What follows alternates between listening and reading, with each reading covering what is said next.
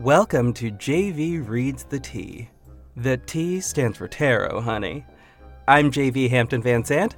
Each week I am joined by a guest and I read their tarot cards. I use the Wild Unknown deck and the Wild Unknown Animal Spirit decks by Kim Kranz to dive deep with a special 6-card reading. And of course we go on usually pretty related tangents.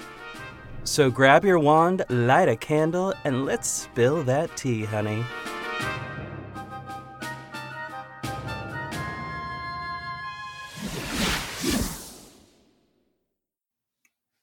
What is up, witches and bitches, and welcome back to JV Reads the Tea.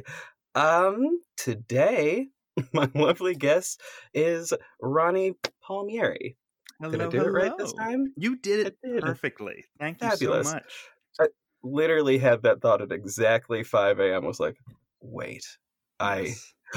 the hubris. No! It is Great. totally fine. It depends totally on the situation. If I'm, at a situation where I want someone to just really easily be able to do it, it's just Palmieri, nice and easy.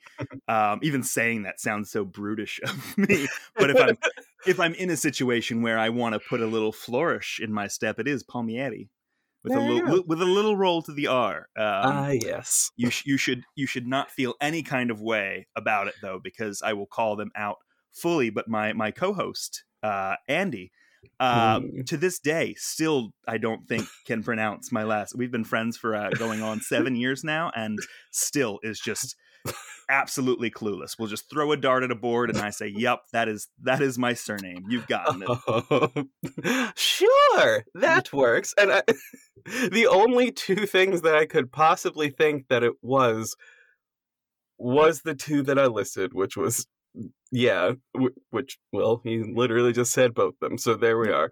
And I was like, what? Is there a third option? No, I don't think there is. I don't know that I can find a third option here for a way to say this. Some people will blend the two, and it's the worst. It's just Palmieri, just like Palmier. It's just it's bad. It's quite bad, and I'm just like that. It is very telling that you chose the two good options instead of the third dark ending. Oh man. Well, I think a good thing to have happen here would be to maybe remind the people where they may have heard you before. Absolutely. So I am a co-host of the podcast Ending Pending with the aforementioned Andy, my good friend Andy and Evan. We talk about one-season television shows and kind of break them down to see where they all went wrong. We there's plenty of shows out there hating on bad TV, bad movies, but we are really try to be a little more analytical. That is way higher. That is far more complex than I ought to be doing it. It is a very, very silly joke around thing. But that is the primary place. I have a couple other smatterings of former podcasts, but for the most part, it is talking about those mostly bad TV shows. Yes. Exciting. I think I started listening around Gaycation. Gaycation is extremely outside of the format for us in a lot of different ways. That checks out. That checks out. I mean, so like I listened to the episode that I think came out. I don't remember the day it came out because I will admit it was probably sitting in my queue for a bit because I've been editing audio literally like every day this week. I'm just so sometimes I need to give my ears a little bit of a break just overall. Absolutely. / also difficult to edit audio while listening to audio from a completely different thing. But boy howdy if I don't try it all the time. Same. Woo, same. Oh man. The last thing I want to do is listen to my voice a second time. So I try and maybe I can watch this YouTube video and also edit. And it doesn't work. Spoilers for a very obvious situation. It doesn't work. Yes. I'm a little bit fortunate insofar. This is one of the only times I'll say this is a definite fortunate thing, which is I am hard of hearing in one ear. Hmm.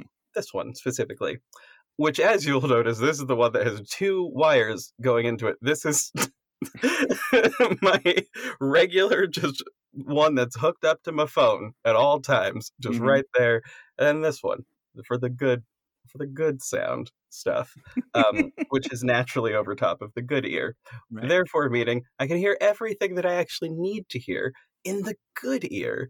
And then all Yeah. the things that I'm only half paying attention to, the background noise, can Sure. all go through that ear, the ear that does not matter as much.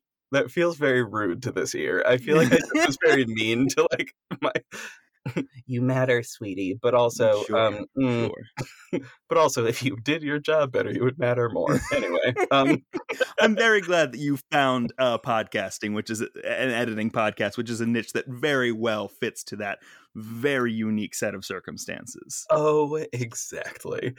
And speaking of podcasting, so you are you the founder of Bristol Podworks? I am, yes. I'm the founder Okay. of Bristol Podworks. It's a production hub. We don't have a Mhm. physical space because why would you right now? Um, Fair.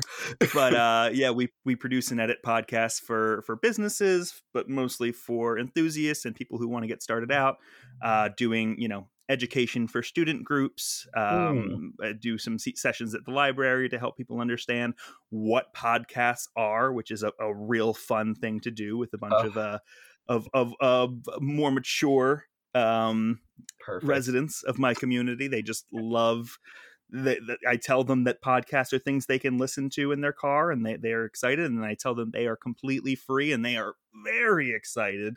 And and then I try and Oh, coach them through how to do it, and they get a little less excited, but that's part of the work is keeping that enthusiasm up. oh, totally. But yeah, I produce a couple of excellent shows. Force Friends Rewatch, which is a show that Andy is also on. Good Neighbors, a terrific RPG podcast. Um, just a lot of good stuff that people have given me the opportunity to be a part of, which is just excellent when you don't always have the time to be a full-fledged host of a show, but good people allow you to be a part of it still, and even host or guest, that is, on podcasts, as you have done for me today. Yeah. Yeah, for sure. I like the concept of like just several old grandmas just sitting at a table with a microphone and just telling all the business of everybody in the neighborhood. It I is. really love it. Like that's just there's something really pure and lovely I about it. truly think if it wasn't for the pandemic, I would have several old lady podcasts about just Oh, a myriad of things, and it is one of the biggest things that breaks my heart about this whole situation. Could very have true. really could have Very really broken the internet with Marge's genealogy podcast. honestly, genuinely could because like Hmm. there's nothing really bad. Like I don't know. For a good long chunk of my life, I wasn't able to talk to adults just at all. Just not nope. Could not say a damn thing. Doesn't matter who the adult was, could not talk to them. Just wouldn't happen. Therefore was silent for a good chunk of the time. Sure. How times have changed, how times have Hmm. shifted. But one of the things that I have grown to love and really appreciate is actually listening to those stories that old people have. Even as problematic as some of the stories can get Sure. real quickly. Um, Sure. but like just even just hearing about those snapshots from like from a previous time, from a Hmm. previous generation. One of Um, my last full-time job was working for doing marketing for a chain of senior living communities, mm, and it was about 80% just talking to folks there and getting their perspectives and their lives and histories, and mm. just the it was amazing people who hadn't started painting until they walked through and were doing these amazing landscapes, and people who Oh, had escaped, who had become refugees in China and mm. came to America, and it was I would say it's in more of a less, I guess, of a certain area it's all problematic, but the communities that I was in, the people seem to be a little more aware, or of what is going on. So it was a true joy, and I miss them. I miss them very much. Understandably so. Yeah, like, as far as problematic adults are generally concerned, where I sort of just wind up leaving it is like, listen, if it is extremely problematic, I am just kind of low-key waiting for them to die. Yes, that is true. That is very true. But also, like, Valid. even So within, like, even within a extremely problematic person, there are good tiny nuggets of information that sometimes you gotta sift through Right. just mountains of bullshit to get to. Right. But when you do, those nuggets of information are like sometimes the most precious bits of information Right. just in general. And also, like, there is something to be said for getting the insight of people who have just, even if they've been like a shitty person for a very long time, like figuring out why they are that way can be really beneficial to society. I did study social psychology. Not sure if that came through in that statement, but that is one of the reasons that I studied it. No, it's so true, so valid, so good. Yes. So this is your first reading ever. It is. I am vaguely aware of tarot. I know, like, some of the cards, and that the cards aren't always what you would expect the cards to mean. I did go through a phase in middle school where I was very into druid culture. Ooh, I don't know okay. why. I don't know why. No, I do know why. Because at the same place where I purchased a book of druid lore from the Pennsylvania Renaissance Fair, I also picked up a tarot deck that I don't think I opened, was very frowned upon by my Catholic mother. But that'll do it. But I had one. I had one in my possession, and it was very special. It felt very like, the tome, the artifact that's up on the shelf that is just there with its wards and protections. And wish I had dug more into it. But now I'm here, and you're here, and you're like, we're doing it. Yes, indeedy. Now, as a separate thing, just gonna mention this now. One of the things that I missed the most about this year, as far as things that, I wish had happened because I had just gotten into them and was really excited about it. Well, one is LARPing. I was gonna start doing that this year. Very cool. Just, I had the costume ready and everything. I was so prepared. But also just going to more Ren fairs. Yes. I've only been to one, and it was fucking amazing. I loved it. It was so great. And I wanted to go to an even bigger one. And then, oh boy. Well, yeah. The PA Ren Fair. If you get up to the Philadelphia region, the PA Ren Fair is big and good, with a running storyline that goes through the whole day, through the joust and the human chess match, and meeting people at the Globe Theater and the stocks, and it's all. It is very much a place where you can go and just kind of eat a turkey leg, or you can go and be a part of an event. They will pull you in if given the opportunity. Oh, very exciting. That was part of the reason, like, that this year was that my only, like, goal for this year was make an 18th century gown, which, yes, I did that within a month of actually setting that as a goal for my year. Now I don't have any goals for this year. That's kind of fucked up. I really should have thought that out and, like, paced that a bit, but I don't know. I also thought how would you know that you would, that, the attainability of such a feat? Well, I did kind of know, because when I set that goal, I had, like, already got the pattern. Like, the pattern was in my possession.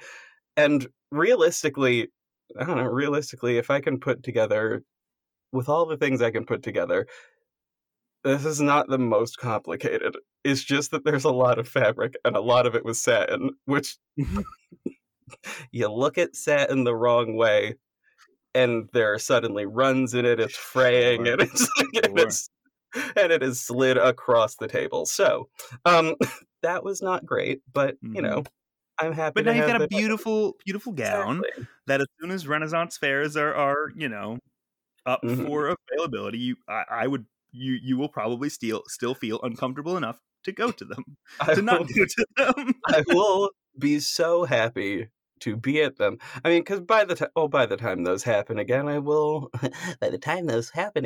be vaccinated. Which also, of course, I will be, because I've got about I don't know how many days exactly that is. I go back in on the 11th, and therefore, woohoo! Second shot, yay! Excellent. Not to brag about this just on the internet, but perks of being a caregiver. Check you out on your immunizations. Perks of being a caregiver. Absolutely. And having to stay at home a bunch anyway is caregivers are home health coworkers. Oh my god, I didn't realize that. I didn't realize that until they told me, and it was just a beautiful moment of this is the one good thing that needing to take care of my sister has done for me.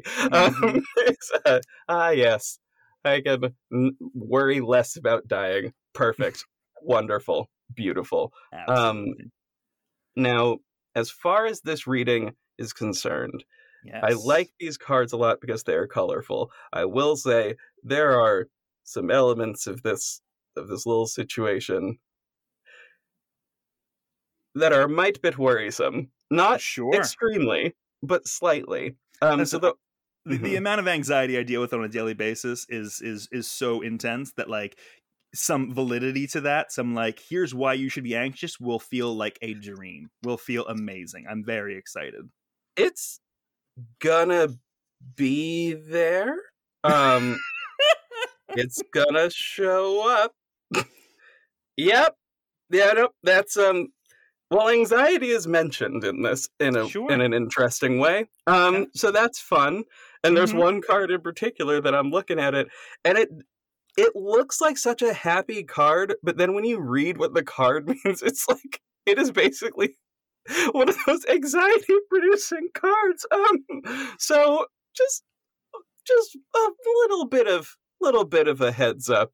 Consider me prepared. The middle three cards are fun. Now, the order in which I read these is past, present, problem 1 and problem 2. I'm just going to start calling them that because every single reading I've done, it has been, these are 2 separate problems. Sure. But they both are happening right now and exist, so we need to... and they're both pressing, so we will get to both of them. And we'll hop up to future. I say hop up because of the way they're ordered, just on this little table here that is not visible at all. Sure. Of course it isn't. Anyway, I plan things well. Ha and then we have one final card after that, and that card is the the animal energy to carry forward. That'll make sense when we get there. I love it. But for now, we are going to start off with the first card, which is the Ace of Cups, which is fun and colorful. If I bring it away from the light a wee bit, it's a little bit more visible. There's beautiful. Yes, this deck is just so pretty. Those are supposedly snake scales behind it, but they sort of look like diamonds to me. Every single thing in this deck is sort of based on nature, which is why I'm looking at it anything that has this kind of diamond pattern is some form of lizard. That's not a bad thing by any stretch of the imagination. They're awesome, but I don't know. Anyway, oh, it could also be the arm? What? The limb of a turtle is what I was going to say. Arm? That's. I mean, yeah, but flipper? I guess Hmm. I don't know. Let's consider turtle anatomy real quick. Turtle flipper, tortoises. I would say probably have arms because Sure. they don't have interesting flipper shapes. They just have Yeah. little stubby. Uh-huh. They're just crawling around. I love them. They're just little guys crawling around. That's all they are.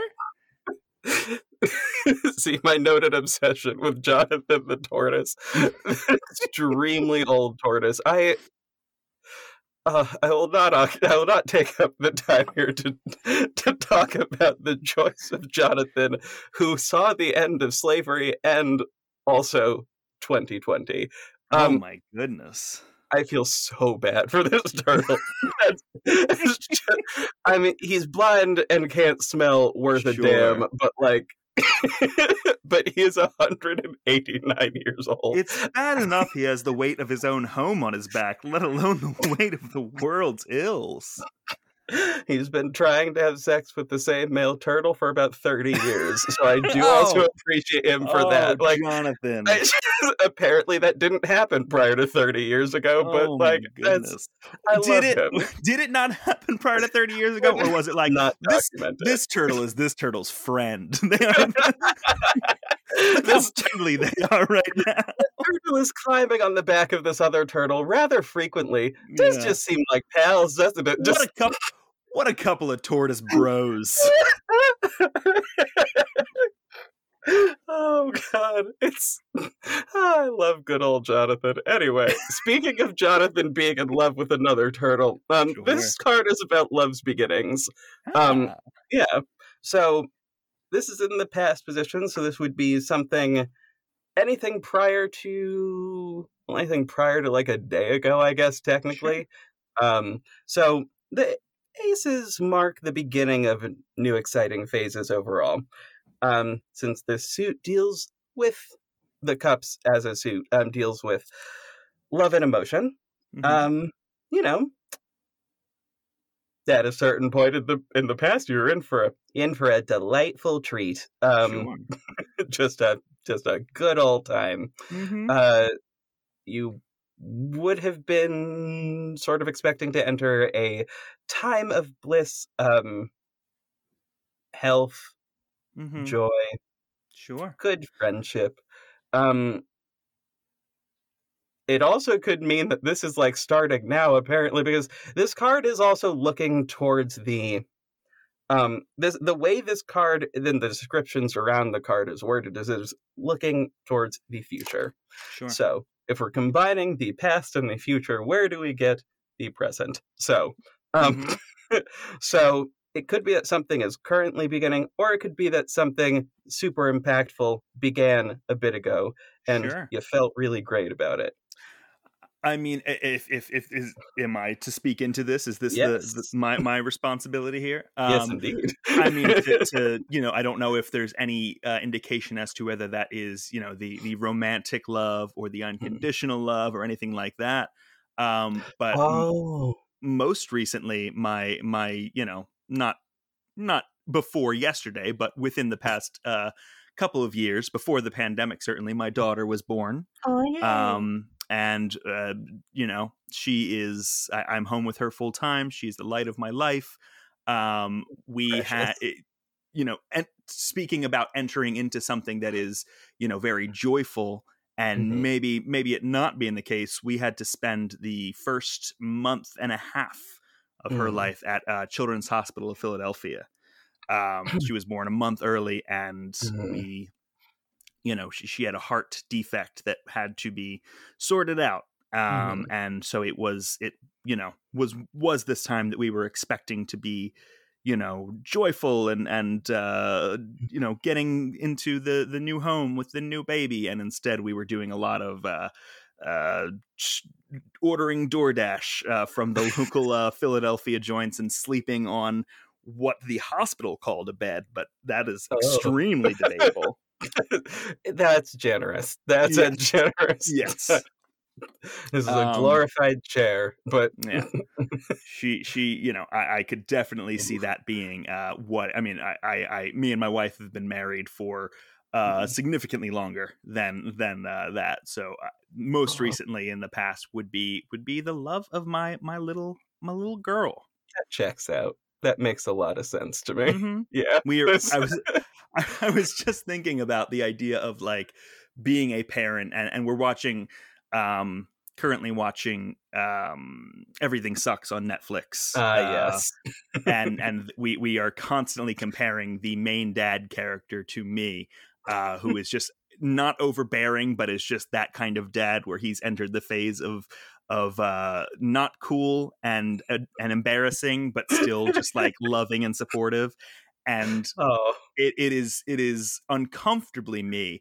And I can only imagine that all this pandemic time has like escalated things or like it like made things go faster, where normally if she was like gonna get to the dad phase at like 12, 13, 5-6 years old, it is she is just going to be fed up, and I'll just be like, whatever you need, sweetie, whatever, I'm here when you need me.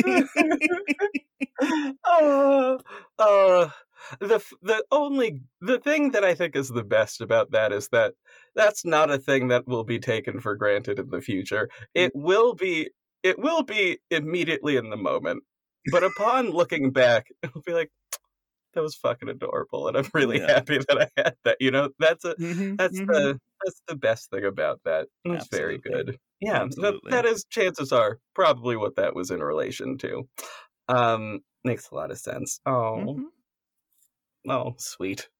What a sweet. Ew, yuck. Too much sentimentality and earnestness. What a sweet place to start. I love it. I can only assume that it's a nice sweet place to start, but based on your estimation, that's the end of the sweet, perhaps. Yeah, for the moment. We dive into this lovely card next, which is the Seven of Swords. And there's a little fox. Which, in normal circumstances, it would be lovely to see a nice little fox. Yeah. But notice this fox is looking a little sneaky. Little sneaky eye right there, curled up and just. What you gonna do to me, fox? Just giving. What's on your mind? A little eye, just. Also, the fox is actively sitting on a sword. Ooh. That cannot be comfortable. Hey. Unless it's metaphorical. Anyway, that's not whatever. That's neither here nor there.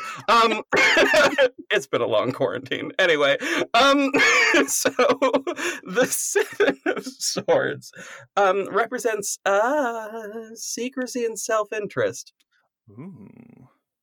This is in the present position. Now, there's a distinct possibility this is I don't know what this could possibly be, so let's dive into this. Sure. 6 of the swords hang in plain view, while the 7th is tucked under the sly fox's tail. So goes the story of the 7 of Swords. A secret is being kept. You're either the keeper or the kept from, and it's time to identify which. Deceit and avoidance linger in the air. Face the cause of secrecy or risk ostracizing yourself. Ooh, can I say, very worrisome. Yeah. That's why I was like, oh, remember you just said that thing about anxiety. Well, here's something to just prompt more anxiety. I love it because either way, if a secret is being kept from me, of course that is going to provoke anxiety. Oh, but for even sure. with the way anxiety works, I now have to rack my brain because, of course, I have some kind of secrets. Which secret is this that is going to be such a problem? That's what the next 2 cards I think are going to dive into, maybe. Given that, part of the reason I read these cards in this order is I could just easily jump to the next card in terms of just progression, wherein it would technically be future. But I jumped down to problem, or to the problem section feels also like a weird thing to call that. whatever. Anyway, to the problem section, because most of our problems tend to be in between the present and the future. They tend to not be in the past as much. Sure. Or if they are, that tends to be just a matter of depression, and less about anxiety, which anxiety tends to just naturally, due to the nature of what anxiety is, look towards the future, whereas depression does tend to, by its nature, wallow in the past a good bit. I I mean this love in the how most insightful loving this way. is. Yeah. I love how insightful this is. This is the combination of psychology and of just understanding psychology and also understanding Jungian psychology specifically and looking at imagery. That's what he was Sure. all about. Imagery and archetypes. Yeah. And clearly, as human beings, we've been interested in that for fucking ever. Hence why we have all of these different representations of these cards. And honestly, as a separate aside, one of the most fun things to do is look up just a weird term, just whatever term pops up. Like, I think one of the things I typed at one time was Bad Girls Club and tarot. Now, somebody had basically attempted to explain tarot cards via clips from the Bad Girls Club, which I thought was perfect. Like, that's so funny. I don't like reality TV, but that is funny. Like, that is very good. So, and also the fact that people make decks, but they will use, like, one of the first decks I ever owned was Lord of the Rings. It's a Lord of the Rings themed deck, which I actually got more recently for a dear friend of mine. She is a massive fan of Lord of the Rings. Therefore, I figured, great birthday gift, and I was very correct. It was the best birthday gift. Anyway, separate from everything, but find something you enjoy and then just Google that, but type in tarot next to it, and you'll probably find some real fun things. Love it.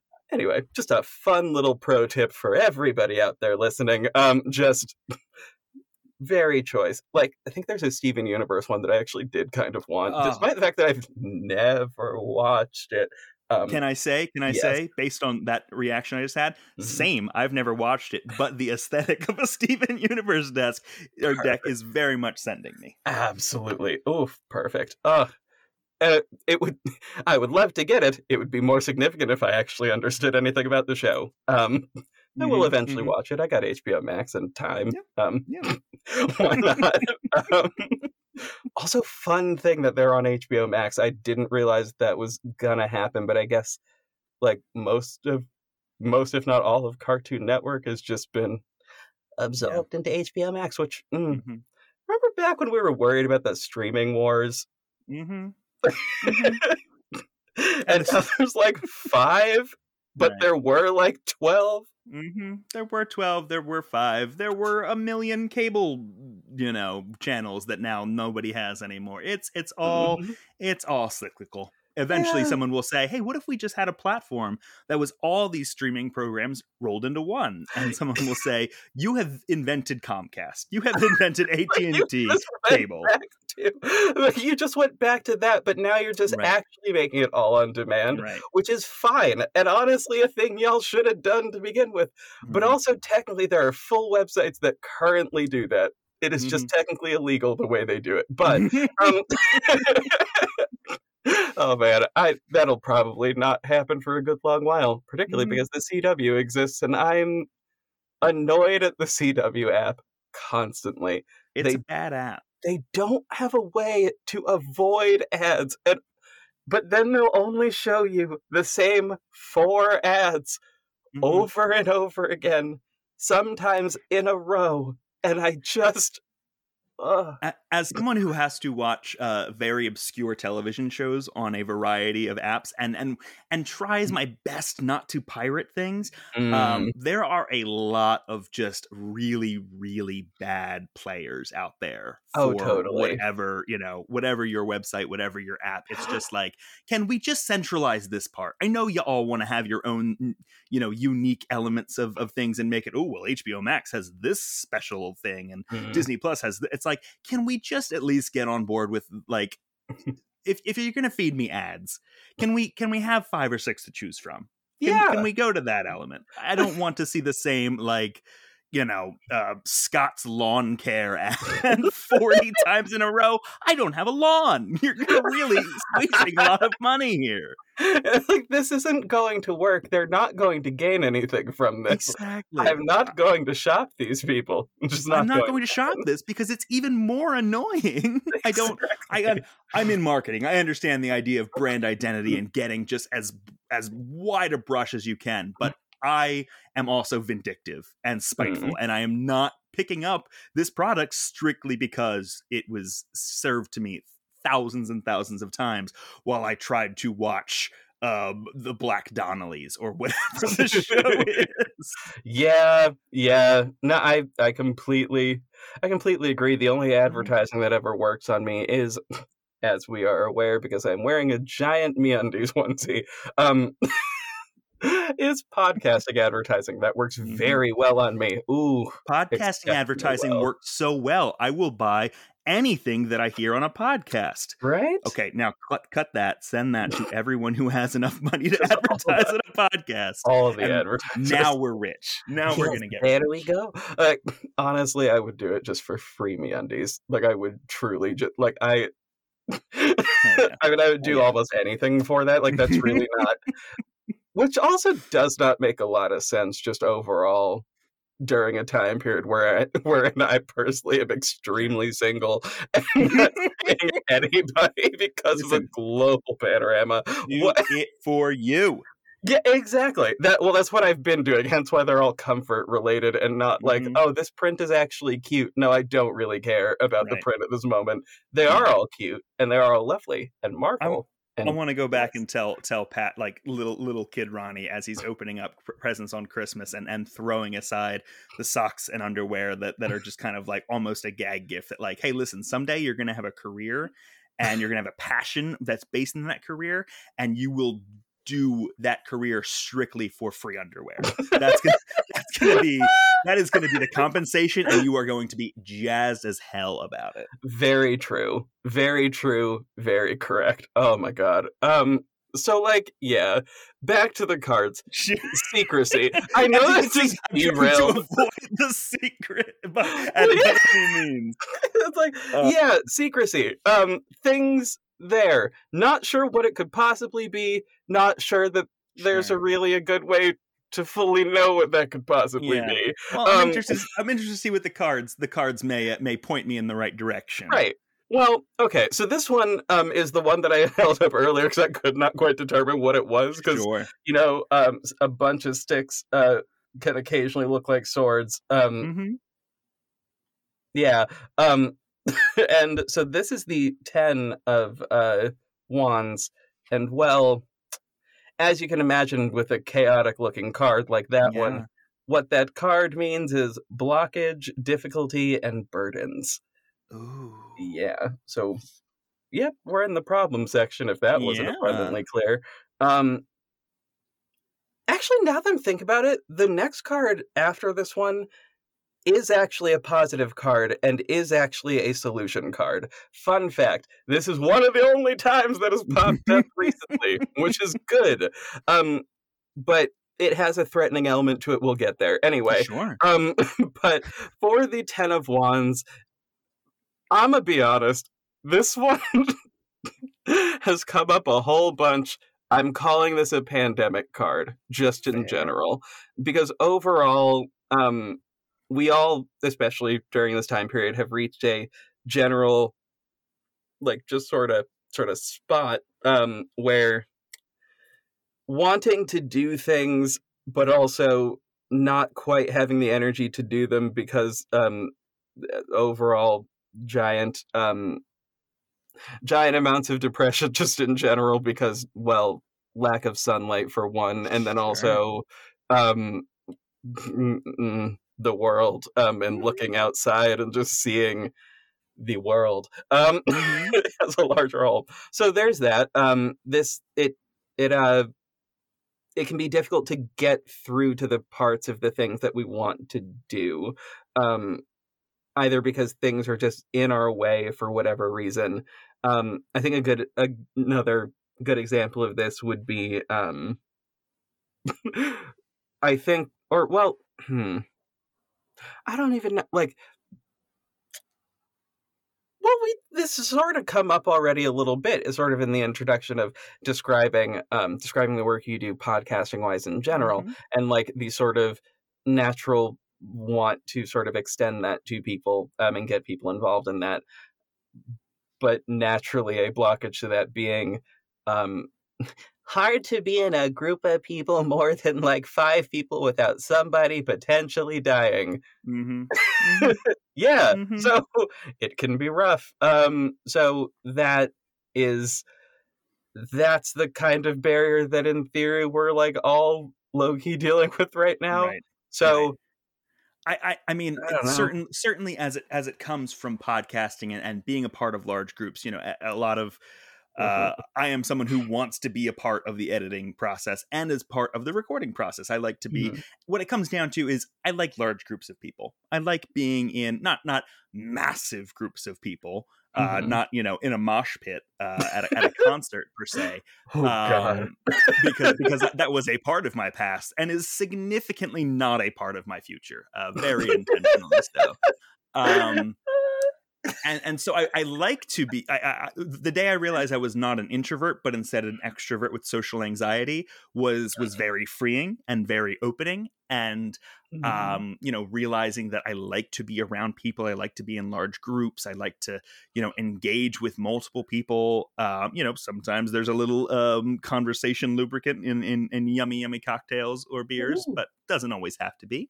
And it was before the pandemic. It was certainly a situation where I would want to do things. I would want to be out and about, go to parties, go to events, and the weekend would come, and if I didn't do something that was the expectation of what that weekend could be, Mhm. goodness gracious, that was a whole lot of depression. Whew. A whole lot of just like, wow, I didn't get to do this wild party thing. I Mhm. guess like what is even the point of it all? Ah. And Yes.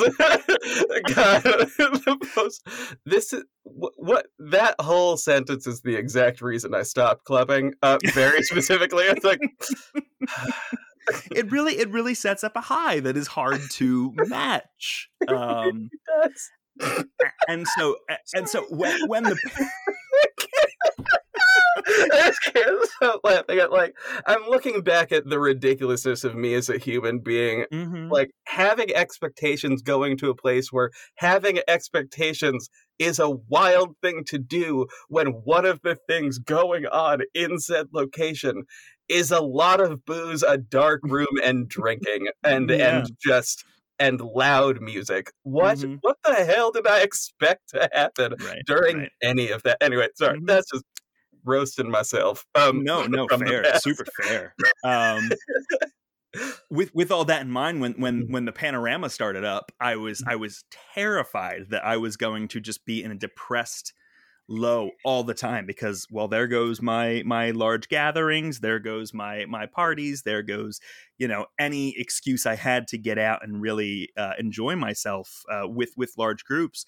But since the expectation is also gone, Mhm. there goes a lot of my depression and anxiety too, because it's just like I wake up in the morning, I say today, and this is not meant to sound as depressing as it is, but I wake up and I say today is going to be boring as shit. and if Yeah. and if and if it's not, kudos, but if it is, boy howdy, this is exactly what I predicted would happen. And I think that I am, all that to say, I am definitely starting to hit the wall, as many of us are, where it's like, just because I'm meeting my very, very bleak expectations does not mean I'm a happy person. Does not mean Yes. that I'm doing fine. Yeah. it is beginning to awaken a deep craving in me for just large gatherings, and at the same time watching movies and TV shows where there are large gatherings and being like, what are you doing? Don't do that. Oh, Why are you hugging that person? How could you? What do you not understand? it really has started to sink in, hasn't it? Mm-hmm, Oh my mm-hmm. God. I mean, the number of times where in a movie I've seen people within like this close to each other, and I've been like, what? I know you had to do this scene like 25 times Mm-hmm. over the course of a few hours. Yeah. The amount of particles in this room. I can't. The reality of the situation, I don't even think strikes me as much as I'm like I just watched the third To All the Boys I've Loved Before, and Laura Jean goes from Korea to her home in California to New York within the same like week span, and I'm just like, Laura Jean, don't do this. You're everywhere. Like there's no. What about your 14-day quarantine period, darling? Exactly, what are you doing? Exactly. You're on a bus to the airport. To the airport? A bus? Laura Jean. Not a bus. I can't. Not a bus.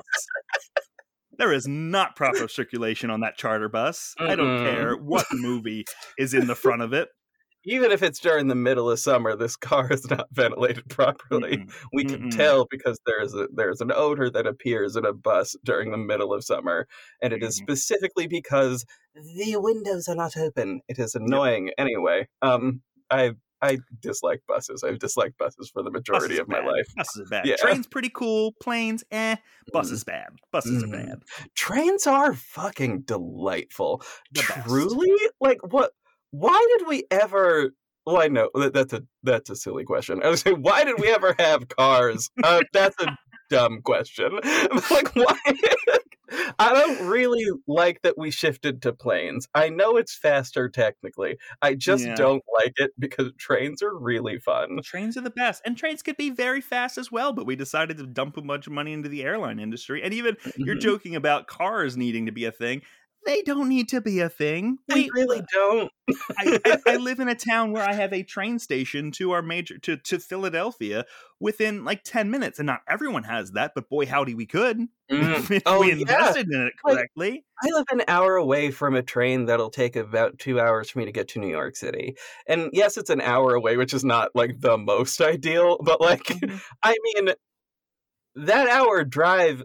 First of all, I love that drive. It takes me through one of my favorite little towns in the world, which is Millerton, New York. Millerton, New York is where Harney and Sons tea is packaged. That's where, and that is my favorite just brand of tea, just in general.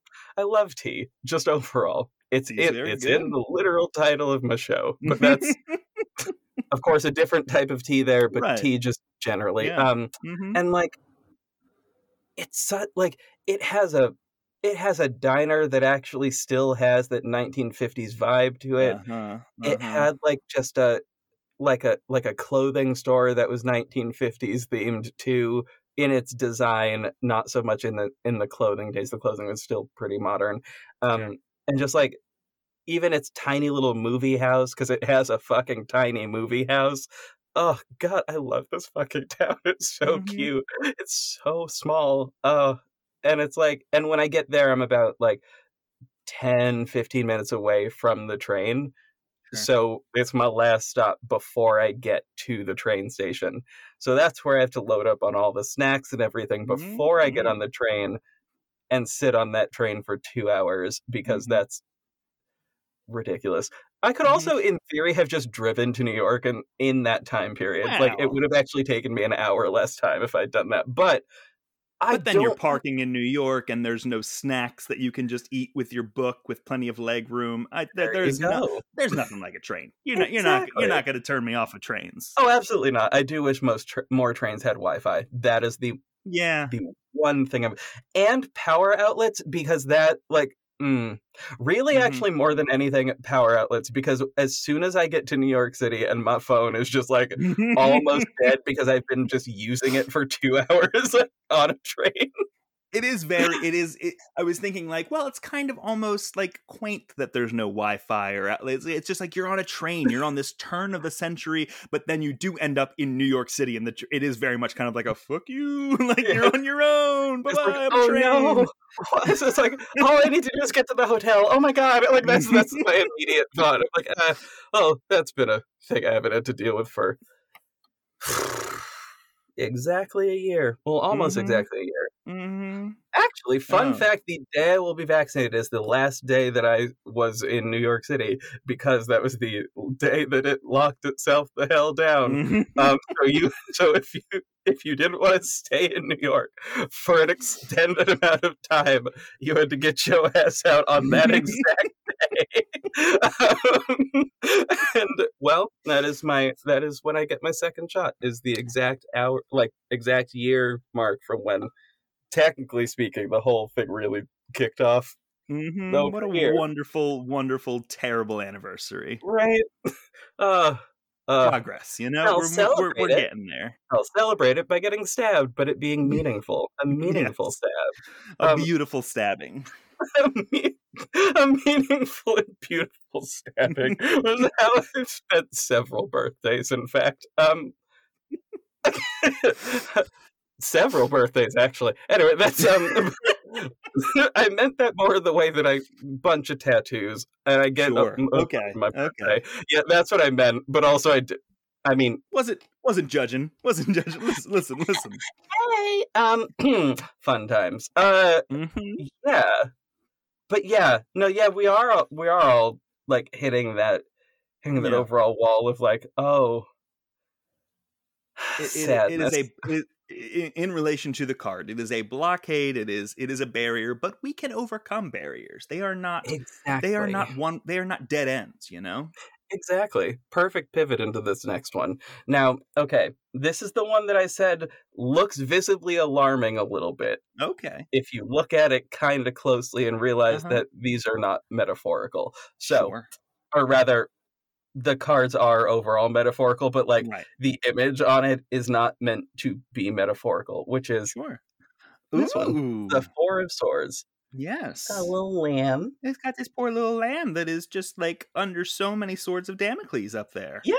Just 4 swords just chilling above it. Just that's the ominous part. It's like it honestly, it's so sinister because that little lamb is literally the most adorable looking thing that I've ever seen.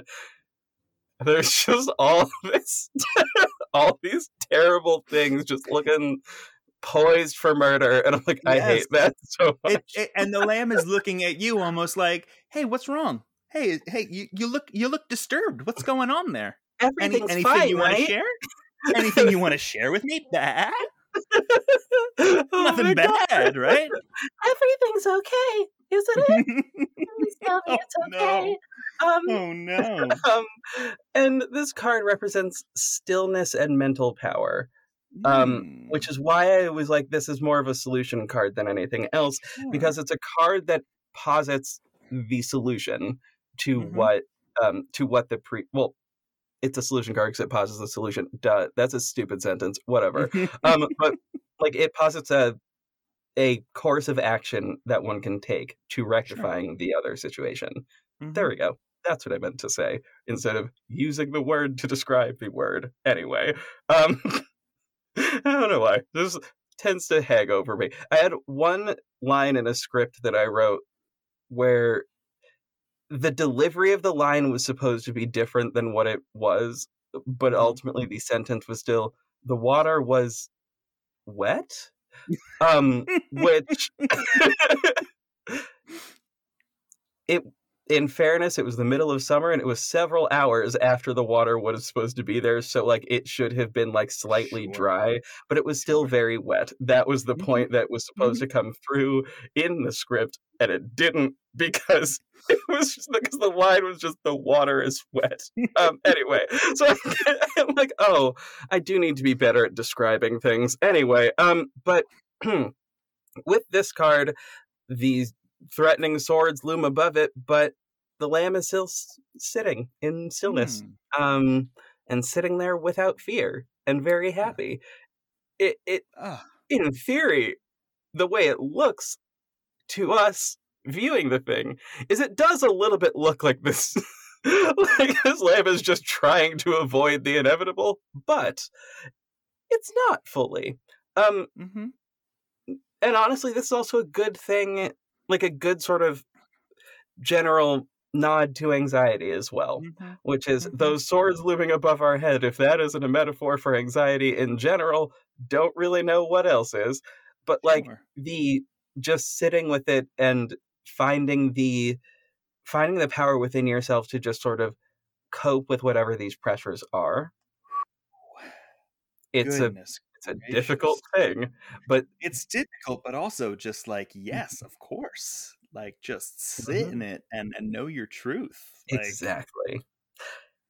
It specifically recommends seeking meditation and finding literature that focuses on ways to quiet the mind. oh, oh. It is advertising to us at this particular moment to to update our com subscription and try to find and also check out this thing on Audible. None of these things. MeUndies. And do so well in MeUndies. There we go. Right. Yeah, I'm kind of annoyed that this card has come to me through, gone the long route of coming to me through you instead of literally just calling me directly and tearing my whole shit up, because it is that level of just like, hey Ronnie, this is a thing you need to work on in your Meditate, life. friend. Just meditate. It'll be fine. Yeah, I so to this is the solution. We can talk about the problem for a little bit. Mhm. Sure. Something that it is by no means a secret to the wider world, but I fairly recently in my life realized that I was queer. I am married to a cis woman. I for the longest time identified as heterosexual, but I am very much bisexual, and it is beautiful to be able to say that out loud on a podcast, because while I have mentioned it in passing on Ending Pending and other shows, this is the first time that I've said it out loud. Yay. And of course, there are friends who are very aware, and I love them dearly. But there are people in my personal life who don't know, and Mhm. I'm at that point where it's like, do I need to have a big coming out party with every single person I know? I certainly do not. You are not owed that, and I don't need to Mhm. expend my emotional energy. But there are some people where, I want them to be aware. Because I want to just be able to live my truth and share that with people.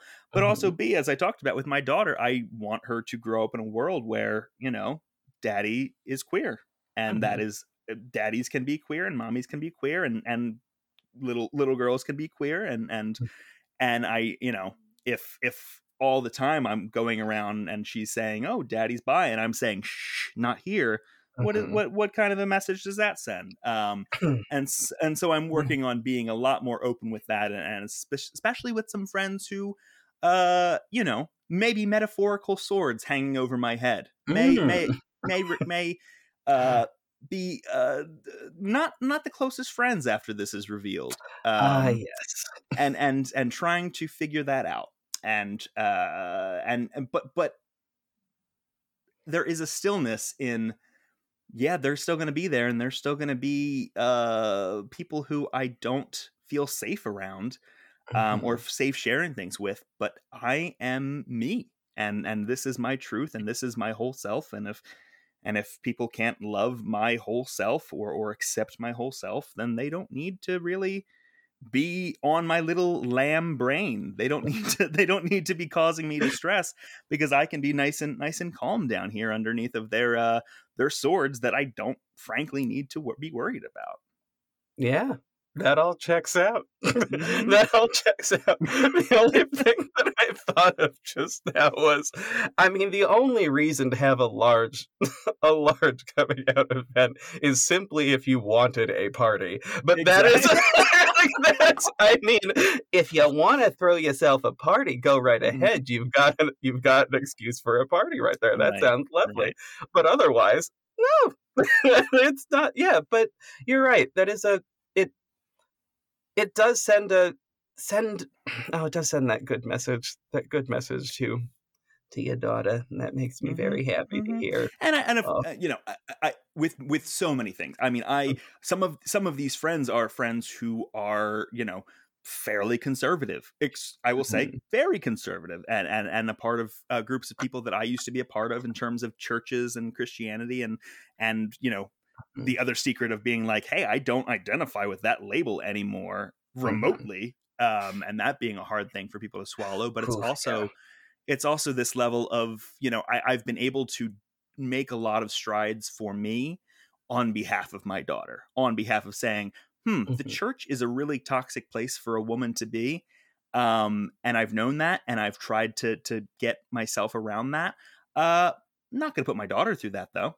I'm there not. you I'm go. not good. I'm not good. And as much as I want to say, like, I want to do things for me, I want to do things for me and my family, and show my daughter that I can do things for me, and that's acceptable. And Mhm. I guess I'm trying to stem off people saying that I'm using my daughter as a scapegoat for for my latent anxieties, but I'm doing it. I'm doing it for me first, and letting her see that that is okay, and doing things for yourself, and taking care of yourself, and doing away with institutions and traditions that are harmful is very good, and a thing that you should do. Absolutely. One of the biggest reasons why I spent a bit of time as a teacher, and one of the things that I that sort of motivated me to do that in the first place was wanting to ensure that, like, well, sort of very specifically, there's a thing I would do while teaching, and I would do it in the very first lesson, which is, I'm the specialist who's coming in to teach all of these little kids about, like, leadership and resilience and diversity and a bunch of other things. Um, no, I'm already a young-looking person. That helps a lot. Just immediately helps a lot for, like, all for relating to these little kids, but, um, very specifically telling them, "Y'all are already some of the most amazing people on this planet. No one tells you this, but you are already great. You're already doing wonderful. I am simply here to amplify the level of awesome that you already Mm, have." mm. That is a thing, literally. Getting a teacher to say that in the 90s, impossible. Oh my Not goodness. possible. Nobody would have ever done it. So I figure I can at least make their lives a little bit better now, in Hmm. a way that they weren't back then. Um, and having that sort of motivation externalized from yourself does make it a lot easier to do it, and to sort of make those, like, de- make those sort of determinations, like, I now it's necessary. Now it's Hmm. extremely necessary. Whereas, like, we as individual people can also just sort of, we can sort of take it and we can sort of survive. You know what I mean? Like, we're human beings in general are very good at just surviving. Hmm. Surprisingly, You wouldn't be able to tell from the past year, but I mean, um, which is surviving in terms of just like doing what it takes to survive, because of course yeah, we can't just do what we need to do to make sure the people around us survive. exactly. Like, I have the hardest time remembering to feed myself, and yet Hmm. because I'm responsible for feeding my sister, I can always remember to do that. I cannot remember to feed myself as a regular Hmm. human being. Hmm. Hence why I'm just in here at, like, noon with a smoothie. Like, Hmm. that's a good meal substitute. No, that's not. But, like, okay, sure. It's a good substitute for the fruits and vegetables I'm absolutely not going to have today. So that's good. But, like, mm, I don't know. Like, having that be yeah, having that be a thing. Though I've made this point before, and I will make it again, which is, I think human beings are poorly designed. I think we are a poorly designed being on this earth. I think there are several things that, honestly, I don't know why we still have these, and if evolution for us has basically halted, I hate that. I want that. There are things we need. We need to sort of change a little bit to be this a wee bit This better. cannot be the final form. This is the easily beatable like mid form, and then eventually we take on our final boss form, which will be stronger and able to deal with these minor issues. Exactly. Like, okay, this will be an interesting one to say to a parent, but like when you look at how like a baby giraffe is born and just in like 10 minutes is standing and just galloping across the plains. First of all, fucking adorable. Beautiful little images of that just generally. But secondly, like very free, like we can't even hold our head up for like a smooth like 6 months. What? Like that's again design flaw thing. Like sure, it's because I've had people explain this to me. It's because we have not had our own like natural predators for a good long while. Sure. That's why a line that bothered the hell out of me from Wonder Woman 1984 is when Cheetah called, was like, I would like to be an apex predator. I'm like, you are already a human being, therefore you are an apex predator. You are the apex predator. Or you could have just been transformed into an orca. You really got to be specific with this wish. Which I would have, oh god, I would have loved that scene. That would have been so funny. Just that whole last scene, instead of her just looking like a reject from Cats, she's just which is saying so much, which is sorry, you do not make the cut, Kristen Wiig. They spent all that money on that CGI and they put it in almost no lighting. What the fuck was that? Like, what? I can't go down that track. We'll go off on a tangent for like an hour and a half about why that movie is so bad, and why it should have only been about an hour. But that's again why, I don't know. Script writing's important. You can't leave it to the same 3 people who are then going to direct the thing. Just doesn't work out. Maybe hand it to people who are good at writing scripts first. That's probably a good plan. Wild. Who would have thought?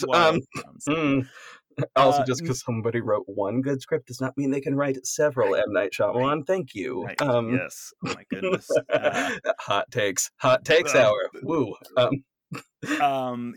But to come back, yes, I as a parent, I fully agree. It is ridiculous that we are so just incapable. And like I think about like what evolution means, and it's like were we really the ones who made it through because we have I guess opposable thumbs and I guess intelligence, but like what have we done with that intelligence? Like what have we at the peak of our evolution where we've been able to have this immense amount of wisdom and history, what have we done with it? Because we've destroyed a planet.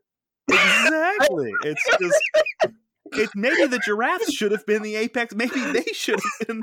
They got long necks. They got can reach the trees, can reach down low. They got the little babies that are walking around. Like maybe they should have it. Maybe they should have this planet. They'd have done a damn sight better. That, like we evolved things to trick ourselves. That's a thing we evolved to have. We evolved to like have a chemical go off in our brain where if something has really large eyes, we find it so endearing. That's the thing we evolved into us as human beings.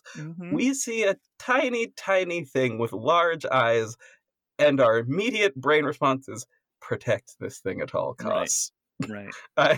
I've only known this thing for 3 minutes, but I will die for this thing. I will kill everybody in this room for this thing. Right.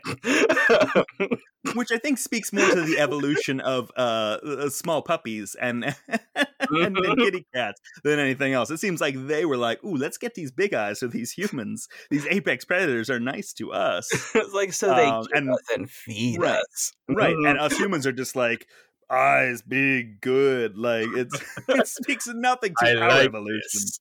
We'll all just adapt to the humans who aren't going to change worth a shit. Is what it comes down to. It's so funny. Oh my god. It's so Eventually, funny. eventually the grift will come. Will go full circle, and all the animals will just say like, "Ooh, let's turn the tables. We've been playing you for so long." Oh god, that will eventually happen. That'll Mhm. it's the natural conclusion to this whole thing. It's the circle of life. And speaking of natural conclusions, we have the final card of the main set of cards. There are two more Sure. cards technically, but the final of the main set, the future card, is the moon. Ooh. Yes. This card is just so pretty. Just the It's so trees pretty. and the Oh my old moon goodness. up at the top, and just anyway. Love this one. Mhm. Also, all these cards are like very, very gay, and I just deeply appreciate it. Like, I'm just in so the here color for it. choices, and Mhm. there's a rainbow that goes all the way around this card. It's real tough to see, but it is like the outline of this card all around the Gorgeous. edge is just a rainbow. Gorgeous. Anyway, love that about this deck. Now, Mhm. this is in the future position, and Sure. it refers to vivid dreams and fears. Ooh. Yes. So, um, it sort of represents these sort of they call it in this lovely booklet the Shadow Realm. That does not sound like a fun time to me personally. Like, just that's not. I don't know that it means what they think that means. I would say the ethereal realm where dreams, fears, and mysteries are born. Yes, there can be shadows and darkness there, absolutely. And if we linger there too long and aren't careful, that can lead to, it can lead to periods of anxiety and self-doubt. Anyway, there's been a theme. There's been a theme throughout this whole thing. And I forgot that the specific words anxiety and self-doubt were on one of these cards. I forgot that was Sure. the case. Anyway, almost as though you've lost your way in a house of mirrors, as many great artists have roamed this inner landscape. It's where imagination and creativity drift freely upon the midnight air. Some of this is straight up just poetry, and I love it. So this is the realm of creativity and magic and dreams and fear. So anticipate some time in there. It would be fun. It is. I mean, it is so. You say poetic, but it is so like the fact that the truth that all of those things occupy the same space of that place you can go where you can be creative, you can be dream of the future and good things to come, but it is also where all of the the fear of failure and the doubt of who I am and what I can accomplish and just anxiety of the scariest things of life of losing and alone and that is, it's all there, and that is the place that I pack up my sack lunch and go every day into the recesses of my mind. Here. We go and we sit here and we stare at I was going to say at the sunset, but I feel like the moon set feels appropriate here. But also, nobody sits and watches the moon setting. That's a weird thing to do. Typically, because the moon is setting, that means the sun is rising. So we look over in that direction. That we would only be the person looking the opposite way when everyone's watching the sunrise of us just bidding adieu to our fair moon. Look at that creative person over there staring at the moon as it disappears over the... or whatever the hell horizon that And is. I don't know why I'm and forgetting. society will look at that person and be like, they're looking the wrong way. And I say, nuh-uh. They're looking at the darkness of humanity. I don't know. Mm-hmm. Now I'm just saying things. But like that. But no, I think you're right. Like that is the place as creative people that we occupy a good chunk of the Mm-hmm. time, and it is often why our lives are difficult. Mm-hmm. It's often why our emotional lives are Well, difficult, but it also it fulfilling. it doesn't follow, to go back to talking about expectations, it doesn't follow the norm and the equation that like a logical life offers you of just knowing what to expect, and I do this thing and I get this outcome, and there's no fear of things going awry because it's the same thing I do every day in, day out. And when you Mhm. embrace the creative, when you embrace the what if, of course there's going to be, well, what if things go to shit? Mhm. That's Whew. bad and that's scary, but it's the risk you take. The risk that I, a brave artist, takes. I don't know. I've been lately for I lately I've been making an audio drama. I've been getting that ready. Very Hmm. excited about it. But um about like a year and a half ago I had this like massive breakdown of my career in audio fiction that just sort of ruined everything. It brought everything to a screaming halt, and Mm, was utterly terrifying, and I got fired from a bunch of things, and it was not great. Won't I'm go so into it. sorry. It's a whole thing. But Sure. basically, ever since then, I had to first like sort of claw my way back into being able to write again. Thing number one, Hmm. claw my way back into being able to act again. That didn't really stop. I'm gonna be honest. Like that was Hmm. fine. I was acting regardless. But Sure. um, but like then going back into producing a thing Hmm. and putting it out in the world, that's the phase I'm in now. And every step of the way, it's been encountering these fears and finding creative ways around them in some way. And that's another good thing about that realm of creativity. Overall, the creative realm, I will call it, just the overall arching creative realm. Hmm. Because within that realm also lies the answers to solving the problems that exist within that realm, Absolutely. which is lovely, Hmm. but also can be difficult to like Right. push our way through. Hmm. Um, Hmm.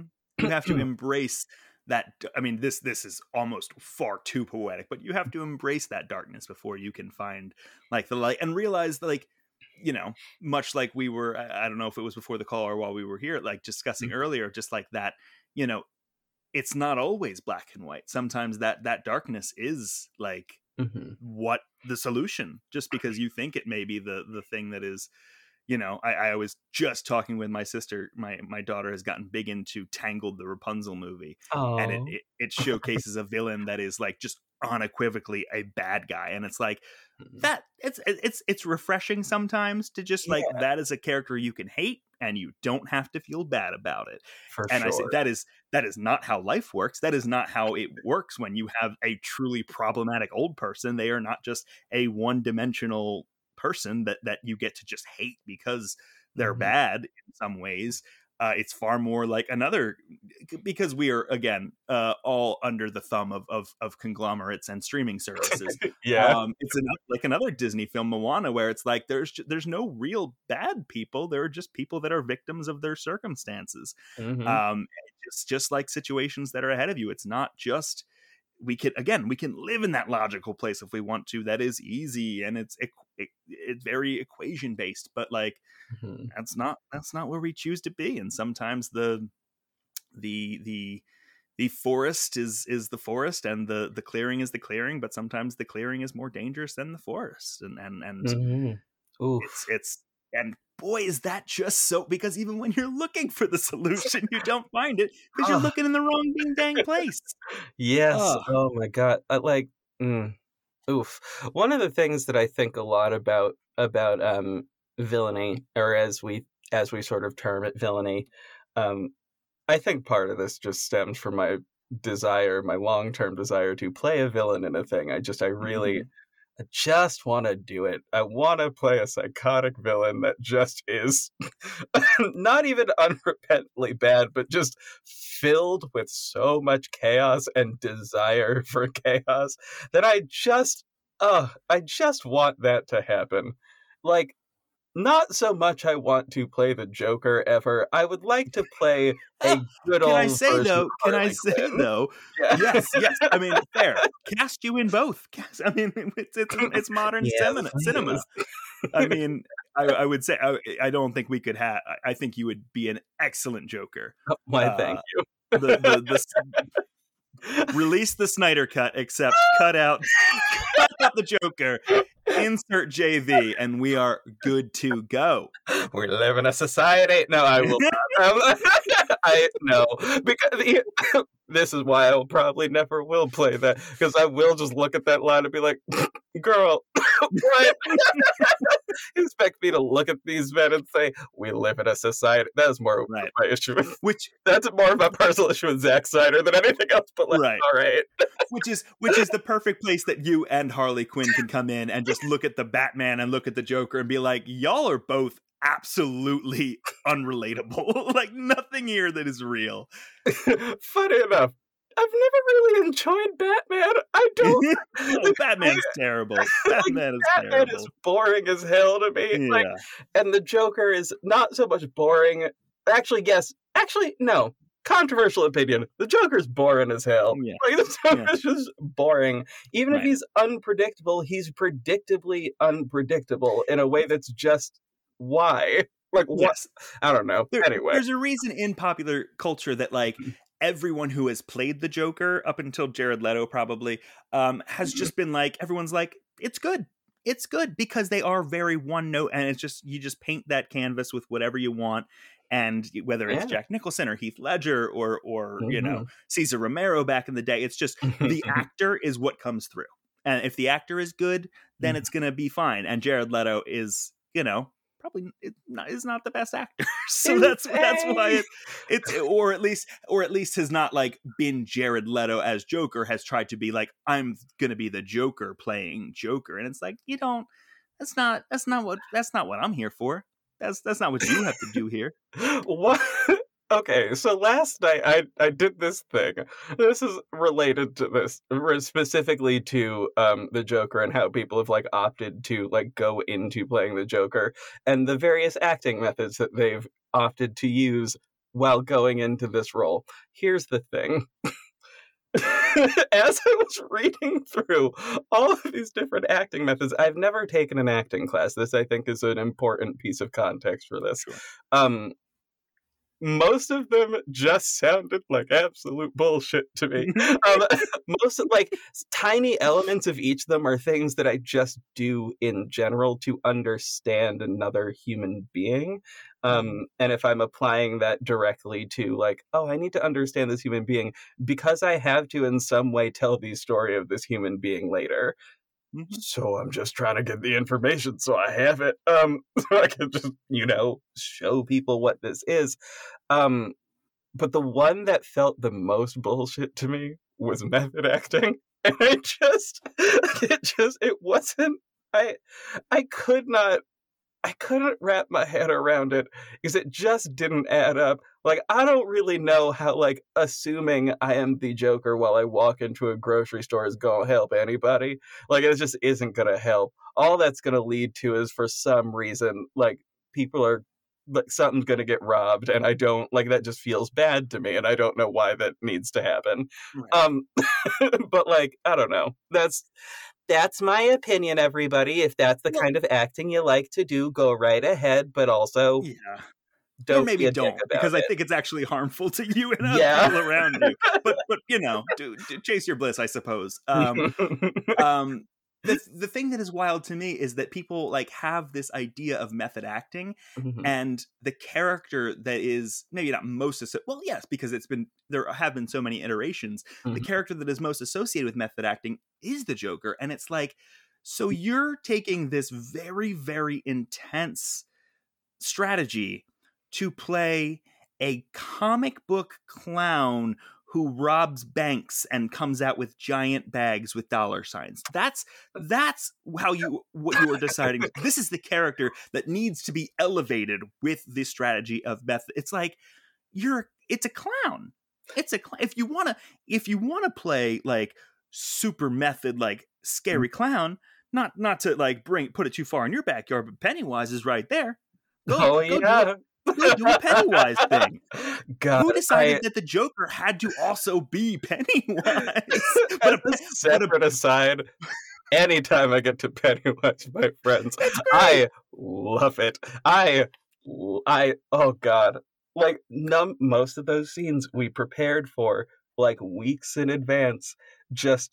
But the only thing I would tell them is, no, don't worry. Just tell me where the weird little boundaries are as far as conversation and weird little insults are concerned, and we'll just go for a little ride and we'll see where it goes. And just letting that weird little psychotic part of my brain just out. And I'm like, what the fuck just happened? And always going back and listening back to it, like, I blacked out during this. I don't remember saying a single word of this, but all right. Here we go. Always fun, always lovely. I don't know how we got here, but to put a button on stop taking your silly clown prince of crime so seriously, and maybe make Batman black. I have just solved the DC universe for honestly. you. I've made it amazingly more interesting. Because here's the thing. Batman works better if he's black. That is just a fundamental truth. I have gone on this argument so many times, but really... And actually, fun thing the CW did, the CW seemed to have been paying attention and just opted to make Batwoman a black woman. Perfect! She makes so much more sense and is so much more interesting when she is a black woman. My God, yes, did I watch the entirety of the rest of the show? Absolutely. This is the only season so far where I've given a damn about Batwoman herself.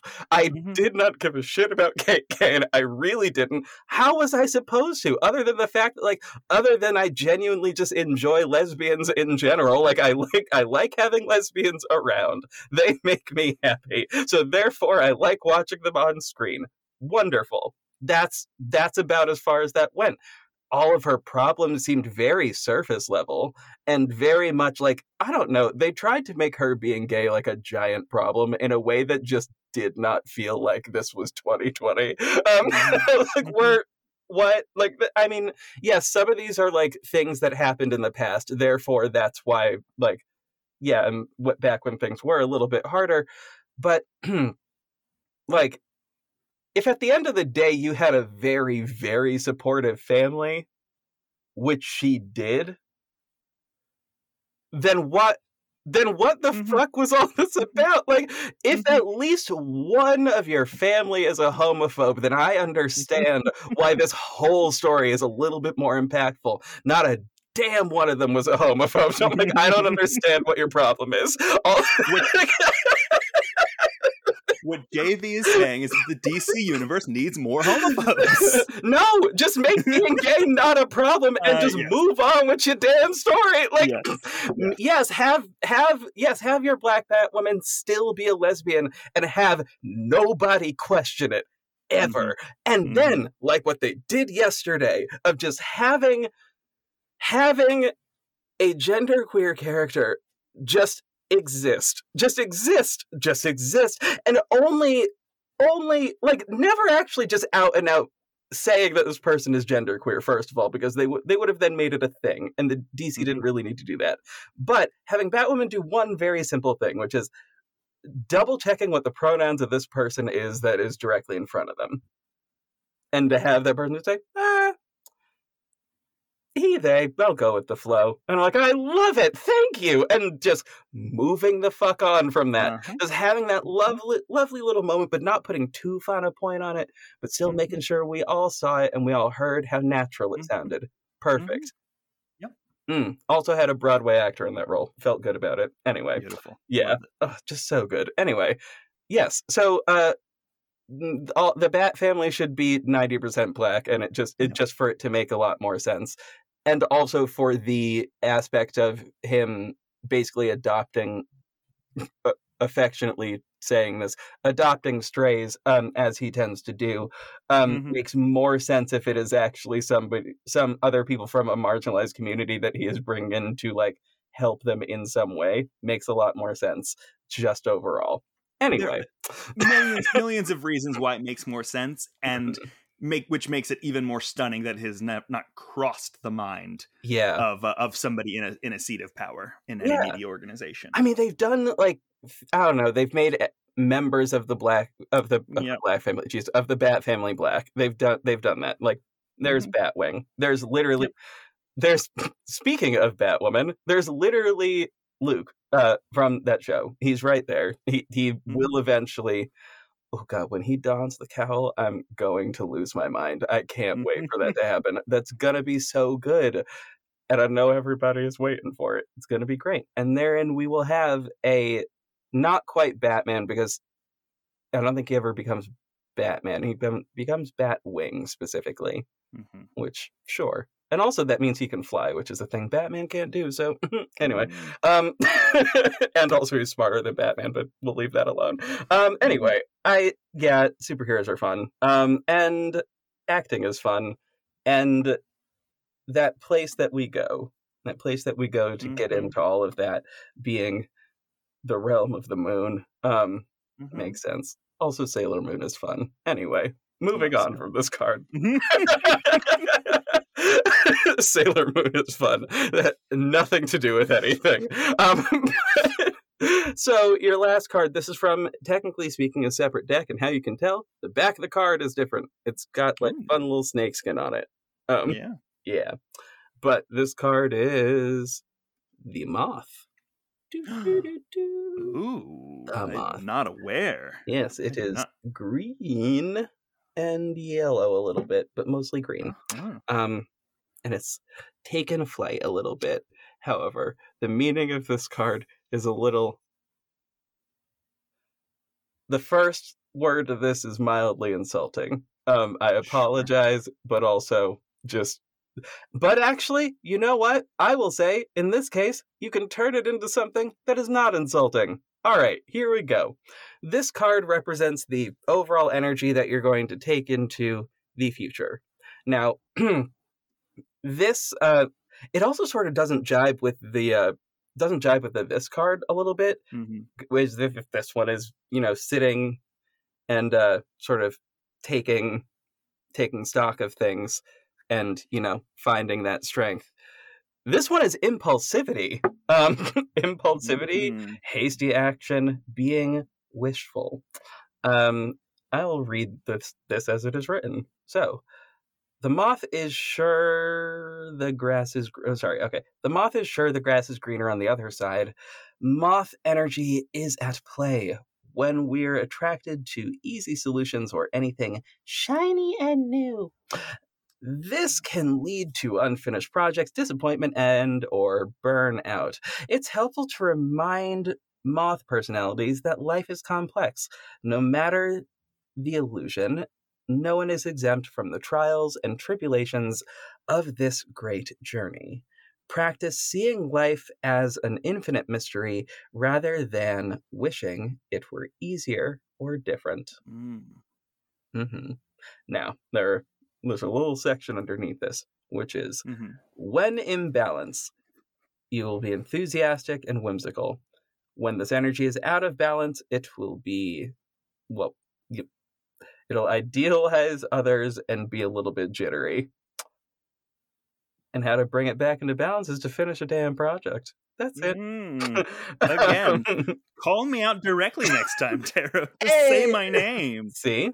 Now, I personally understand this one a lot, too. I suck at finishing things just in general. That is a thing I consistently am bad at doing. But I think another way of making it easier to, say, for example, finish a project so that we can, again, bring something like this into balance. Sometimes that does also mean starting something that is new and making sure you have a set thing that it needs to do. just an overall, that's a fun tip for everybody. Mm-hmm. Sometimes, if you need to bring that into balance and you need to finish something, set a small goal and accomplish that goal. And congratulations, you have finished a project at that point. Mm-hmm. Yeah. I resonate a lot with the grass is greener idea. Like, if only, I mean, as somebody who, you know, was raised Catholic, got into a Protestant church, realized I was queer, realized that I didn't want to do much to do with any of that stuff. Like, it is very much like, gosh, if I could just be just single-minded, if I could just like fully identify with one like very stereotypical like angle of my personality, it would be so easy. It would be so comforting. It would be so comforting if I lacked critical thinking skills. I've had that thought so many times in this last week. If I could just be, if I could be less bothered by oppression, I would be so happy. But, well, brains. We are thinking folks. We are people that occupy that dark space in the creative lands. Yes. Yeah, and even looking at you know, people's personalities and people's groups of friends. You know, one of the things I've been trying to do is find groups of people to engage with more, because I have, you know, as I said, both I am seeking that because of the panorama, and I've been seeking it because those groups that I have engaged with are swords kind of hanging over my head that I'm not so sure of. They're a question mark there. And so, you know, it is easy to look at people outside of my sphere and say, that's a group that I want to struggle and really like change myself, manipulate myself so that I could fit into that circle. And it is so like, it is so easy to take for granted what you have in front of you and what you have here when things seem to be, especially with social media, when things seem to be so like rosy and the vibrance and saturation is turned up so high in someone else's little circle of the world. And it is, I definitely, you say that, you know, oh, you could turn this into a positive, but I definitely identify with that impulsivity and turning that into like, you have been so kind to me in recent days on Twitter, where I'm posting what I am referring to as my thoughty selfies, because I appreciate that. Yes, indeed. It is you can find them at Ron of the Mill on Twitter. You will find they are extremely mild, but it is a step in that direction for me of saying, you know, in years past when I've been like, oh, this is just for me, this is too risque, and it's like, you know what? No, I'm just doing it. I'm just putting it forward and putting it out there. Using that impulsivity to try to fight against the fear of not finishing a project, or not, you know, maybe I'm not putting out this audio drama that I'm working on, but I could spend 20 minutes in front of the mirror to get the perfect little smirk and post that up there, and there you go. Done and done. That is a finished project, I'm calling it. There you go. It's a tiny bit of serotonin release. It's all about hacking the brain a little bit. Oh my goodness. Hacking the brain with that serotonin, yes. Give me your affirmation. It is the only reason I am here. Oh God, I identified that a little too hard. The amount of photos I have just saved up, just waiting for the day that I'm a little too sad. Let's go. Let's go. There is so much where I identify so much with the impulsivity and wanting to take that step forward, but also like at the same time not wanting to like wish the time away until I can finish a thing, and wish the time away till I can, you know, I've been trying to find the perfect moment to like start making TikToks. There's no good moment to start. There's no you good just moment gotta dive in. as I'm either waiting until I look cute enough, waiting until I am high functioning enough, waiting until I am not the primary person taking care of a toddler, and like those three things are never going to exist at the same time. So Yep. you just got to do it. You gotta be impulsive. You gotta take the stab.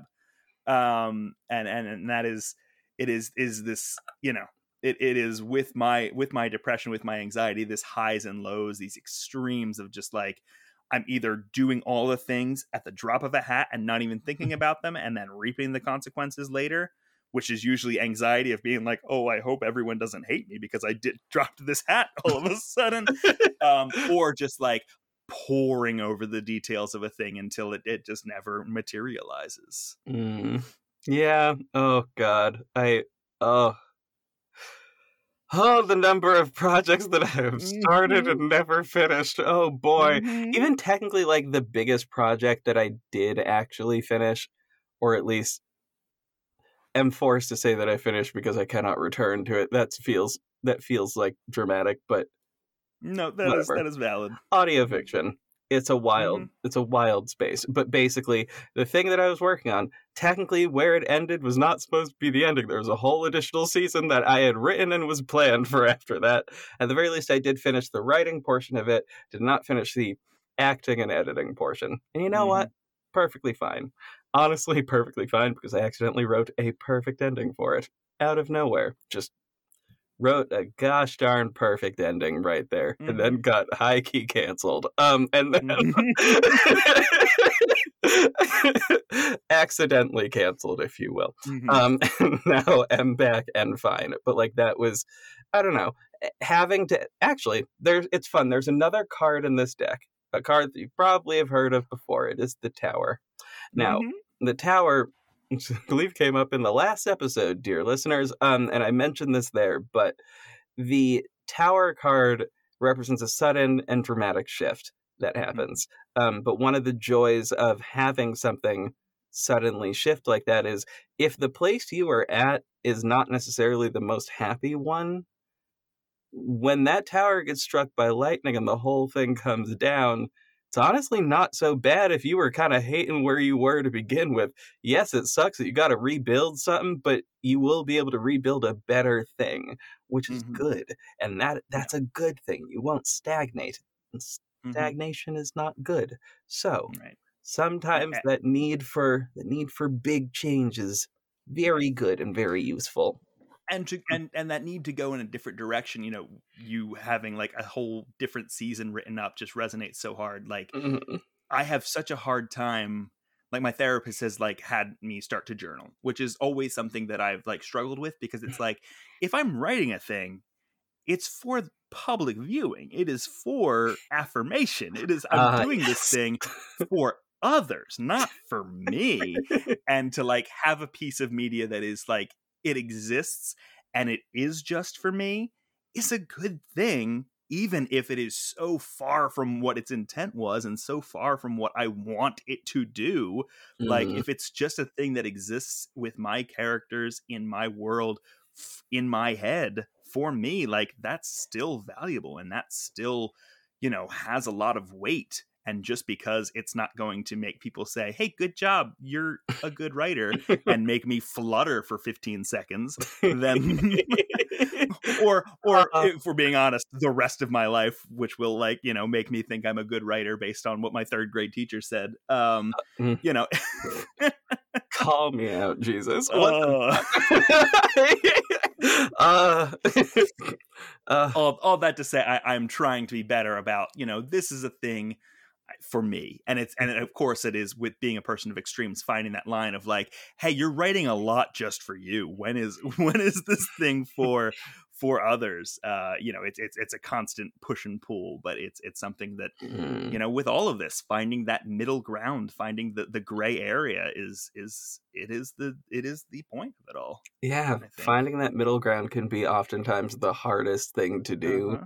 I as a human being have just overall been in the middle zone my entire life. Like I just live there. I live in the realm of nuance. Honestly, it gets me into trouble periodically. But realistically, it's also just a good spot to be, because uh, because everything, I don't know. Also, oftentimes I find the extremes tend to be just mildly too extreme on one end Oh or yeah. another, and I'm like, oh, Oh yeah. I can't do all of that. No, Right. I don't got it. I'm sorry. But then I'm like, but I also don't got all of this over here, so Mhm. let me just exist right here. Maybe Right. possibly Right. leaning more towards one side or the other, but what shit, even gender. My God. Mhm. I just described the entirety Mhm. of my gender identity in a single metaphor. Well, it's gender, it's sexuality, like it's all this stuff where it's like I look at opposite sides of the gender spectrum,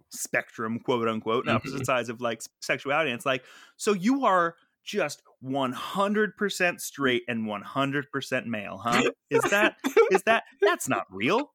That's not a factual place to be. Like, Oh except God. that there's it's an array. It's more than just a straight line. Like that extreme does not exist. So where does that put you? Speaking of extreme and sexuality, I need to tell you a thing that happened yesterday. I'm sorry, this is just okay. My dear friend Scotty um has a wrestling podcast, and I'm a patron to the network that show is on. Therefore, I got to just be in the group while the stream was happening of a wrestling match. I have never once in my life watched wrestling before. Mm-hmm. I tuned in and had the time of my life. First of all, the camera angles of wrestling are tailor designed to just make me happy, like to just fill me with joy. Yesterday, there was okay. How much am I going to reveal about myself on this podcast? A lot, in fact, apparently. There were these two Viking-looking motherfuckers, and here's the Mm-hmm. thing. Both of those just do it for me. One of them was Mm-hmm. incredibly what I would just generally term stereotypically Irish looking, and also Viking, whatever, sure. And the other one looked like he could have played Aragorn. Mm-hmm. Just, mm. Mm-hmm. And they're just running around in Speedos all across this stage, actively getting, one, very close to each other, and then also just taunting each other. And at one point, giant Scottish Aragorn man, just had a sword and just stabbed it through a stage.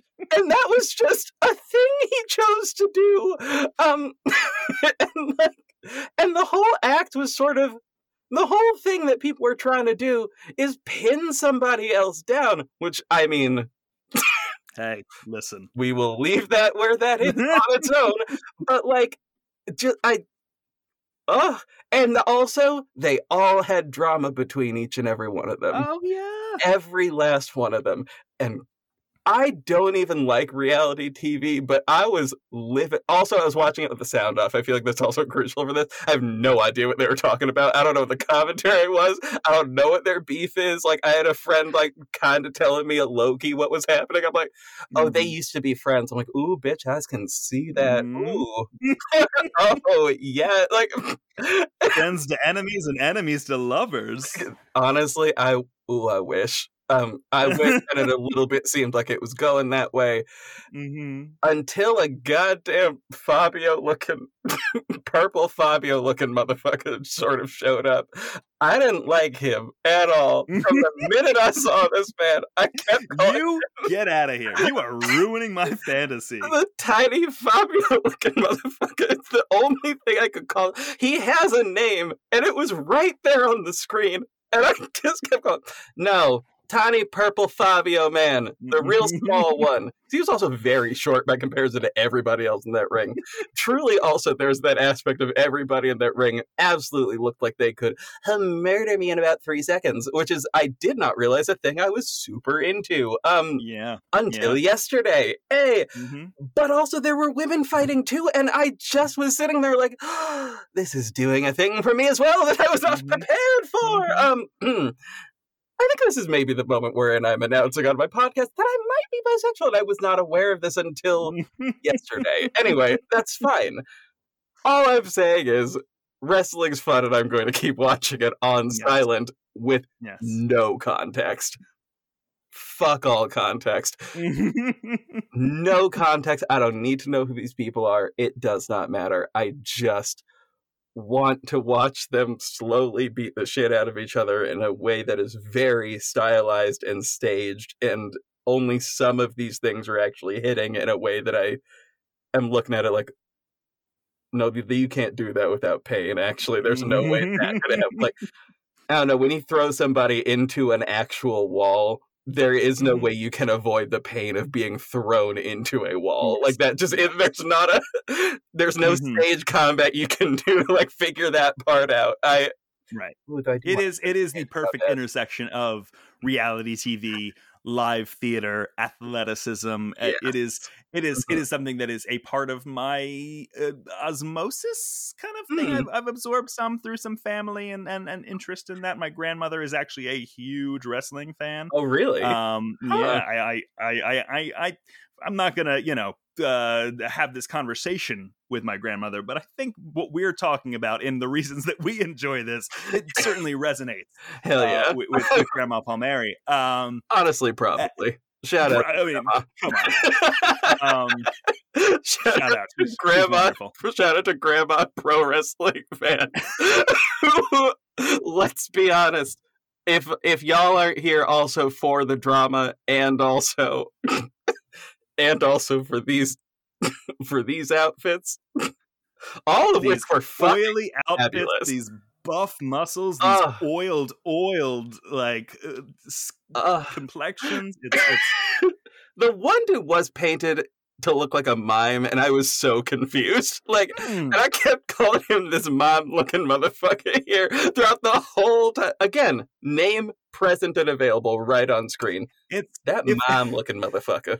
I will go a place here that is maybe some place I don't want to go, but it harkens to like almost the point of like when you stumble into, not that I do, but when you stumble into like a weird subreddit or something that is vaguely pornographic or vaguely like kink related, and it's like this is something for someone, and I love that. Where it's the same, where it's like somebody is just obsessed with this wrestling mime, and that is so great for them, and I support it 100%. And I think wrestling is the place where those two they cross over. My issue with him 90% of the time was the outfit he was wearing looked like something I would have worn in 2004. Which I was like, wait, why is this man out here in trip pants and like a long sleeve black shirt? Like, what is happening? Like, skin tight long sleeve black, like almost latex looking shirt. Like, I was like, this is and a white like giant belt. Y'all, you know the kind of belt I'm talking about. This dude had a look that was very identifiable from my emo phase, and I was very like, I think I was immediately against it because of that. Just immediately. It was like, no. But also, he put on all that face paint, and all of it was gone by the end. Like, why would you waste your time? Like, just don't. Why? Was it to intimidate these people? One of whom, straight up, again, looks like a Viking who might eat people. I do not think he gives a rat's ass that you've got face paint on. In fact, honestly, and also weirdly, face paint dude was like down for the count most of the fight. Like, I'm sure. Most of the time. Like, his ass was just laid out on the ground like, nope, I can't do this. I can't compete anymore. It was so funny. To again bring it full circle, the face paint guy, probably a method. Oh my God.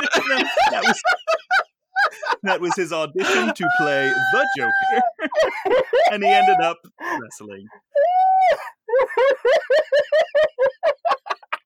Oh God. Well, this has been absolutely the most delightful thing. Oh my God. Also, if anybody would like to hear it as an aside, I am just going to tell the people that I did appear on Honest Tea with Z kind of recently, you can look back into it. Go check that out for a fun conversation about kink. It was kind of delightful. Anyway, granted, I did get misgendered like twice during that interview, but whatever, we'll leave that alone. Ooh, It was sure. fine. Like, it was fine. It was one of those, like, moments where I was like, I never at any moment said what my pronouns were, and that's the only reason this happened. But, like, this is my bad. This is my bad. But also, whatever. It's fine. Go check out the conversation. It was fun. Anyway, I think now is a good moment to tell the people where they can find you. Yes, so as I said, you can find me every Thursday on Ending Pending. You can find that at endingpending.com. You can listen to any of my wonderful shows that I help produce, such as Good Neighbors, such as Force Friends Rewatch. Excellent shows that you can check out. We just got started. Ending Pending and Force Friends Rewatch have combined forces to start a Patreon. We are going by Where They May Radio, and you can find that at patreon.com/WTM Radio. We're going to be doing a lot of cool things, a lot of extra. Right now, it's some bonus episodes and some pets, some Ending Pending pet photos that are just a joy. Perfect.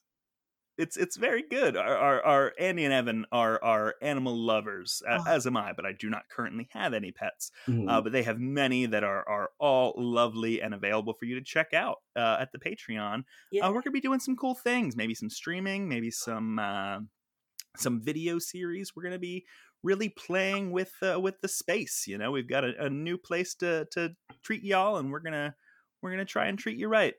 Aw, hell yeah. That sounds awesome. I will be signing up for that later today because I just realized that there was a boost in my finances and I could afford to. Hell yeah. Oh my god, I'm so fucking thankful.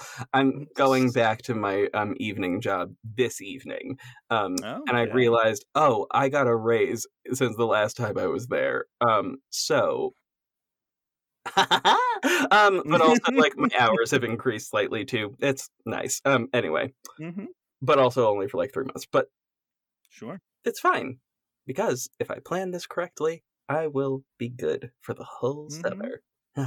Excitement. Good. Very good. Yes. However, if you should feel so inclined, dear lovely people, to support this show in any kind of way, you can find this show, you can find me individually on the lovely Twitter and Instagram and Snapchat. Actually, shit, don't look on Snapchat. I haven't been on there in literally like a year and a half. Like, just don't waste your time. But you can find me also on instead of Snapchat, what I meant to say was TikTok, but for some reason like Snapchat came up. No, all of those I'm red, black, golden, with the black being fancy. And JV_reads. I will be better about updating that actual account, but that you can find all the stuff for this particular podcast there, as well as what else can you find? Oh, shit. Yeah. Fucking Paperboat Productions. We are a part of that. This is a part of that. What the fuck am I saying? Oh my god. This is a part of Paperboat Productions. The Patreon for which is listed below. I may not see financial kickback from that. That doesn't really matter. That's not the point. Go support the other things, though, because these things that pop up on the Patreon, iconic. So, just wonderful and iconic. And yes, I'm involved in a good chunk of them. Anyway, that's not why they're iconic. That's just a fun bonus thing. More bonus me time, if you would like that. It also doesn't hurt why they're iconic. It is also I like a Horror Borealis. I'm not fully caught up on main account, but I am fully caught up on AHB 76 and Losers a Love Story. So it is my a Horror Borealis listening is very JV saturated, and it makes it special. Oh, thank you. I think it's an interesting order to listen to that in, because like I created Mongoose with the idea that in the future, eventually at some point, Mongoose and Mariah would be friends. That is the only goal that I had. I just wanted these two to be friends at some point. That is it. And I think it becomes very abundantly clear listening to the rest of the show that is just what the plan was. Anyway, fun times. But yeah, so check out those things there. If you would like to individually support me on Patreon, I am there, I believe, under Earth 317 Productions still is, I think, what I'm on there as. I might switch that to Red Black Golden, who just makes things. Vague things. Just vaguely making things. And by the time you'll hear this, we will be about a week away from the release of Birds of Prey Outcry. Ooh. Yes. Very excited. I am so hype and very, very nervous, but it's fine. It'll be good. It'll be definitely good because I know what I'm doing and I know how to make people feel things. I apologize in advance for how many tears will be shed during the first episode, or at least during the tail end of the first episode. Sorry in advance, but it'll be fine. You'll be fine. You will be fine. I don't know that everybody in the scene will be fine, but you will be fine. Anyway, this is my similar caveat to Lose a Love Story. I don't know that everybody in the scene's going to be fine, but I can confirm that you will be okay. You, individual human, will be fine. So yeah, give those all a listen to, and I suppose, without further ado, be well, do as much good work as you possibly can, while also, not catching COVID,